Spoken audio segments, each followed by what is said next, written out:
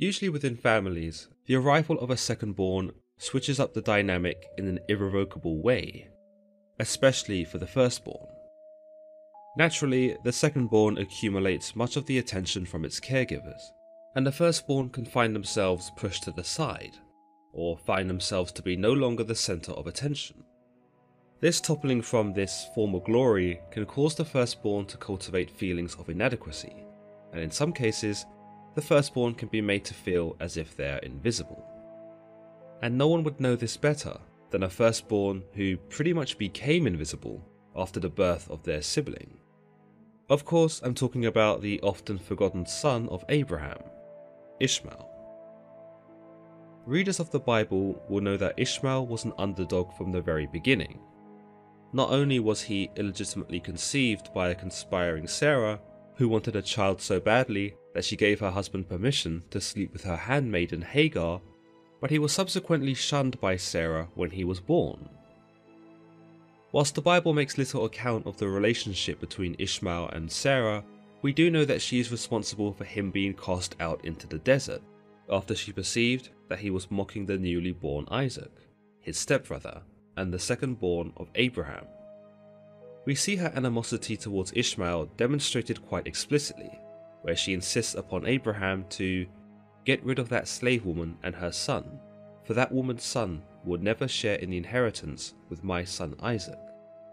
Sarah shows no hesitation in disowning Ishmael once she has a natural-born son of her own. And through this, we can see that Ishmael becomes a victim of a grudge that he was not responsible for. Not only is he pushed to the side when his younger brother is born, he is taken to the extreme of total abandonment and banishment by the will of Sarah. This is one of the only times we see Sarah even recognize Ishmael in the Bible. In fact, she doesn't even bring herself to refer to him by name, but simply addresses him as her slave woman's son. She refuses to take responsibility for him being born, and much less identifies him as her own son like she originally intended. Instead, she denounces him, denies him of anything that he is owed as the son of Abraham, and deems Isaac, the second-born, his superior in every way. This also suggests that given the lack of interaction between Sarah and Ishmael, that there was never a relationship between the two, and that despite wanting a child so badly that she allowed Abraham to impregnate Hagar, she regretted it afterwards, and acted acrimoniously to all parties involved, as if it was their fault. In fact, it appears clear that Sarah had refused to adopt Ishmael as her own, as she'd promised, but instead charged Hagar with his upbringing, and washed her hands of the endeavour entirely. Many see Sarah's treatment of Ishmael and his mother Hagar as contemptible. The Bible describes her as mistreating Hagar once she has been impregnated by Abraham, telling us, "Then Sarah mistreated Hagar, so she fled from her." While Sarah tries to justify her actions by suggesting Hagar had become haughty now that she was carrying Abraham's child, Hagar's attempts to flee also suggest that the treatment she received was unfair. Sarah proves to be incapable of managing her own emotions in this part of the story, where she proves to respond to the situation that she created with jealousy, pride, and resentment. So much so that she drives a pregnant woman to take her chances alone in the desert. Sarah can only blame herself for these circumstances. After all, no one asked Hagar to sleep with Abraham but Sarah herself, and Sarah's resentment of the woman and the child growing within her came about because of Sarah's own impatience in an effort to speed up the covenant made between God and Abraham. In this, some see the very existence of Ishmael as a punishment for Sarah, an eternal reminder that she had tried to play God in her schemes to have a child. In Genesis 16, we even see her proclaim to know her God's plan, and she certainly feels scorned by them, leading her to take matters into her own hands, saying to Abraham, "The Lord has kept me from having children. Go, sleep with my slave. Perhaps I can build a family through her." The dread, anger, and ill feeling that she experiences in this idea is because of her meddling with God's plan and his covenant with Abraham, and so Ishmael becomes a manifestation of that, a reminder of her own folly and arrogance. But to others, Ishmael is more than just a symbol for Sarah's wrongs against God. Both he and his mother are important enough figures that they warrant a visit from one of God's angels after Hagar has fled to the desert. The angel comforts her here after Sarah's mistreatment of her, and whilst he counsels her to return to Sarah, he also adds that he will see to it that her descendants are increased and would be so many that they would be too numerous to count. Go back to your mistress and submit to her. I will increase your descendants so much that they will be too numerous to count. Despite being born illegitimately, Ishmael is suggested here to be the father of many nations, something later confirmed by God in the covenant with Abraham, and we learn here that the story of Ishmael is far from over, despite the shunning by Sarah. We can also gather from the angel's prophecy in Genesis 16 that Ishmael was likely always going to live a hard life in comparison to that of his brother Isaac.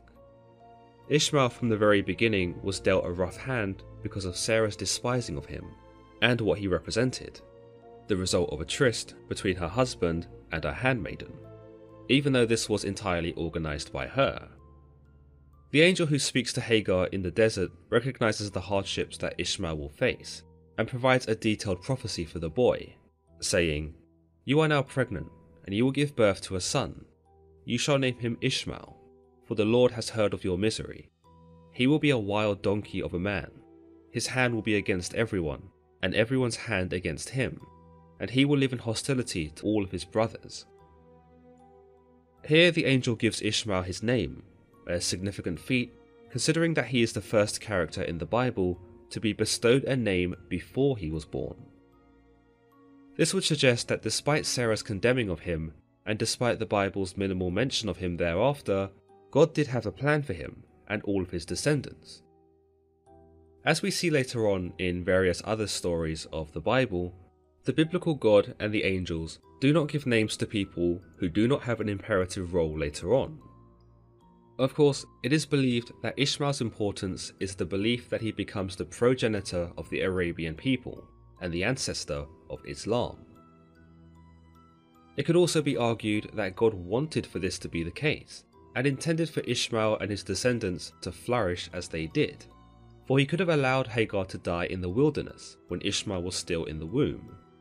Instead, he sends an angel to counsel Hagar back into Sarah's household, so as to ensure both her survival and the survival of Ishmael. Even the name Ishmael has some noteworthy origins, having existed in various ancient Semitic cultures, as well as maintaining Babylonian roots. In these times, it would be known as Ishmael, meaning God has hearkened, or in the case of the later Ishmael, God will hear, which suggests that even through his questionable conceivement and later banishment, God was with Ishmael, for he was in essence faultless. We also see the angel refer to Ishmael as being wild, furthermore suggesting that Ishmael's life would not be easy, and potentially foreshadows the fact that he and Hagar would be booted out into the wilderness, where it would be considerably more challenging to raise him. There is also the mention that his hand would be against every man, and that every man's hand would be against him, once more foretelling the hardships that Ishmael would have in his life outside of Abraham's house. There is a declaration here by the angel that Ishmael would have difficulty forming relationships with people, and that perhaps he would have difficulty in establishing trust with people, which is hardly a surprise when you consider the mistreatment that he received. Another idea here is that Ishmael would be at odds with his fellow man, perhaps even his brother Isaac, and there is a foreshadowing here of the tensions between the two peoples that would follow after Ishmael and Isaac respectively. Yet despite this statement by the angel that Ishmael would live in hostility, he is not forsaken, for we learn in Genesis 17 that Ishmael is in fact going to be blessed, as God tells Abraham, "And as for Ishmael, I have heard you. I will surely bless him. I will make him fruitful, and will greatly increase his numbers. He will be the father of 12 rulers, and I will make him into a great nation." As the seed of Abraham, Ishmael was destined to inherit some form of greatness either way, and it is perhaps because of God's promises to Abraham why Ishmael is to be as fruitful and successful as he is. However, God also makes it clear to Abraham that the covenant which he makes is for Isaac and not Ishmael, possibly reflecting the reality that Ishmael was not God's original intention, but instead a result of Sarah's impatience. In this idea, God had always planned for Isaac to be the one to inherit Abraham's greatness, but that the contingency that was Ishmael made the affair far more complicated than it needed to be. Still, God recognizes that this was never Ishmael's fault, for he never asked to be born, and some might say God is therefore merciful in making Ishmael a great nation nonetheless. We also learn that as the son of Abraham, Ishmael is made of the covenant nonetheless, for Abraham has been circumcised in Genesis 17. We are told, "On that very day, Abraham took his son Ishmael and all those born in his household or bought with his money, every male in his household, and circumcised them, as God told him."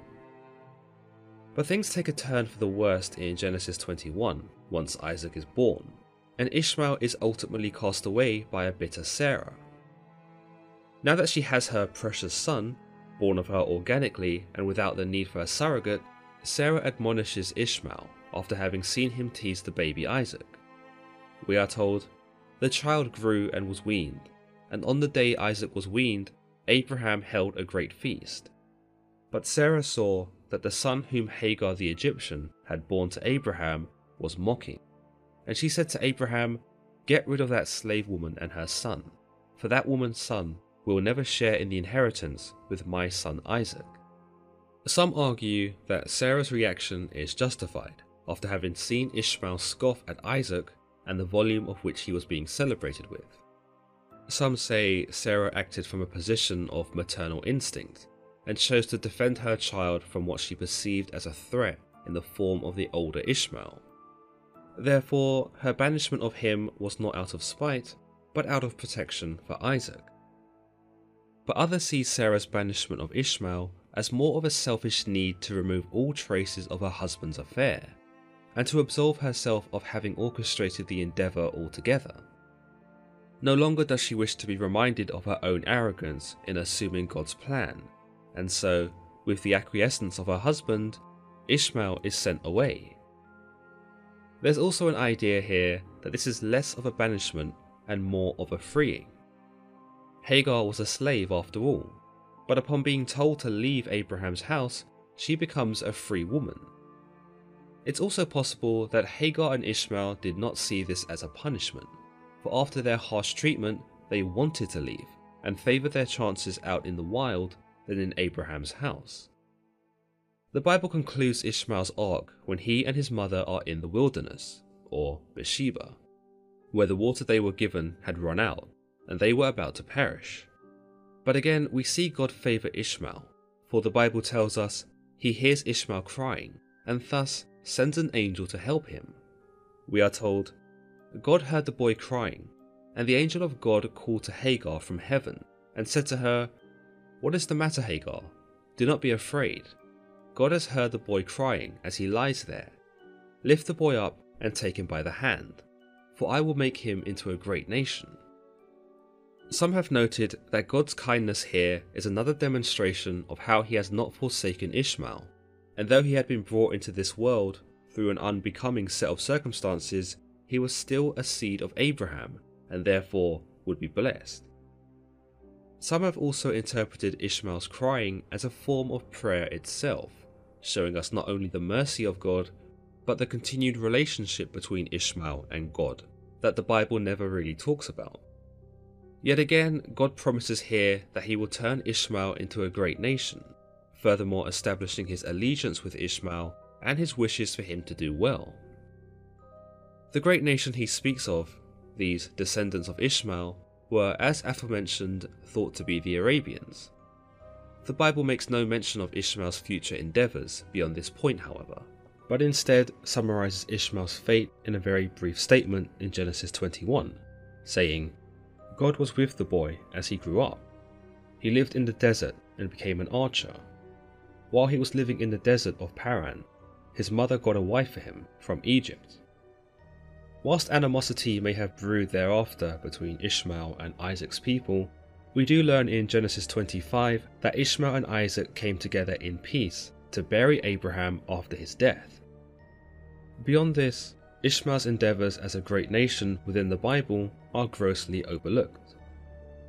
You may remember in Genesis 17 that God declares to Abraham that he would make Ishmael the father of 12 rulers and that he would be made into a great nation. It is understood that with this Egyptian wife of his, Ishmael would conceive 12 sons, perhaps these 12 rulers, who would each become tribal chiefs in the regions from Havilah to Shur, those being from Assyria to the border of Egypt. Amongst these 12 sons, perhaps one of the most notable was Kedar, the father of the Kedarites, who were a northern Arabian tribe that controlled the area between the Persian Gulf and the Sinai Peninsula. Going by tradition, Kedar was the ancestor of the Quraysh tribe, a tribe which inhabited the lands of Mecca, and also a tribe which contained the Hashemite clan, that which the Prophet Muhammad of Islam was born to.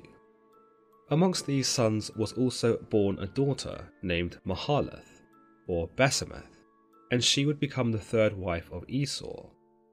Rabbinical commentators, meanwhile, in some Jewish beliefs, suggest that Hagar was the Pharaoh's daughter, making Ishmael the Pharaoh's grandson, and therefore Egyptian royalty himself. Through this, the Egyptian woman that Hagar found for Ishmael to marry would likely have been someone of high nobility and political influence, which could warrant how all of Ishmael's sons became rulers in their respective regions. Pre-Islamic Arabian poetry makes reference to Ishmael and his father Abraham.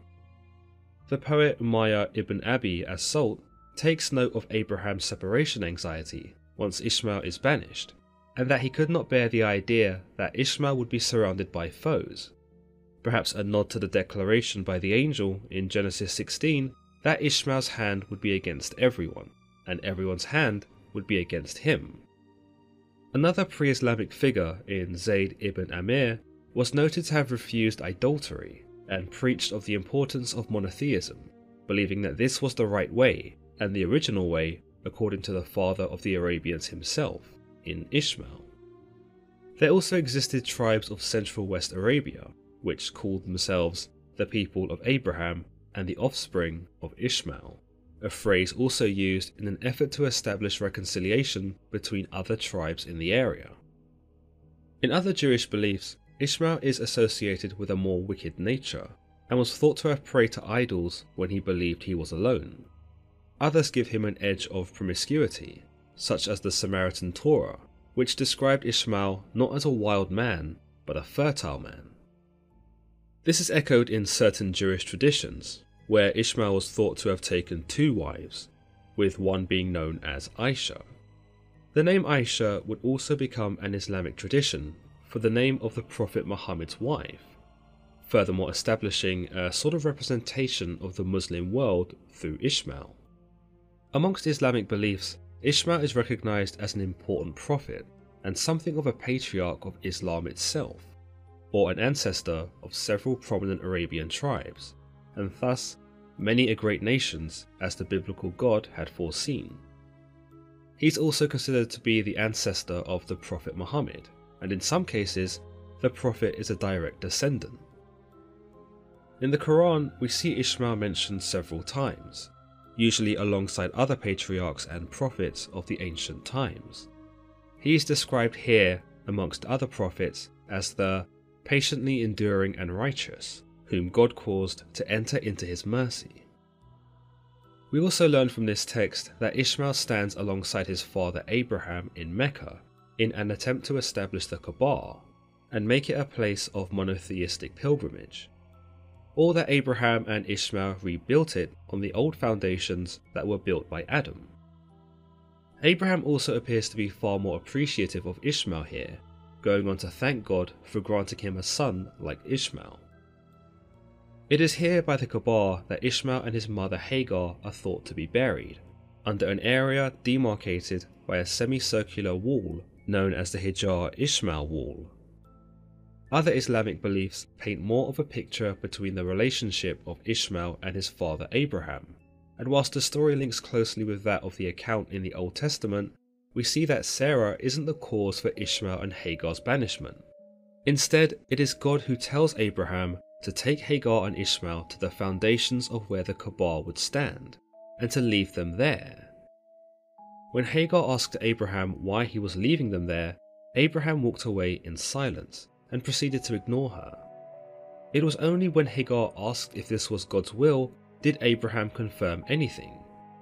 Hagar believed that if this was the case, then God would provide, and did not appear to protest or dispute Abraham's decision. In the desert, the baby Ishmael cried with thirst for water, and so Hagar placed him in the shade under a bush and went off in search of said water. But her search was futile. Like in the Old Testament, both baby and mother cried, and it would appear that in this version as well, God hears their suffering and sends an angel to comfort them. The angel instructs Hagar to lift Ishmael from the ground, and when she does, she finds that Ishmael had scratched the ground with his foot, allowing for a spring of water to bubble up to the surface. Hagar quickly cultivated a well from the ground, which would go on to form the Zamzam well, a holy place in Islam found east of the Kaaba. This area, this spring in particular, would become well known to caravans that travelled through Arabia, which Hagar would negotiate deals with for supplies in exchange for water. It is believed that from her humble trade, the stage for the city of Mecca was set, for it would become a hub for travellers and traders where many would stay for the convenience of water, goods, and sanctuary. Today, in order to commemorate the blessing of the well that God had given Hagar and Ishmael, Muslims make trips between the Safa and Marwa hills, retracing the steps that Hagar would have taken in her search for water. We are also told that Abraham returned to visit Ishmael throughout his life, unlike in the Old Testament where he appears to neglect Ishmael entirely in favour of Isaac. According to some Islamic traditions, there exists one story where Abraham had come to visit Ishmael only to find his son was not there. Instead, he found Ishmael's wife, but did not reveal that he was his father. Ishmael's wife insisted upon him to stay and wait for Ishmael's return, but Abraham decided to leave beforehand, and despite his daughter-in-law's protests, Abraham did not listen and instead gave her a message to give to his son. The message was simple: change your threshold.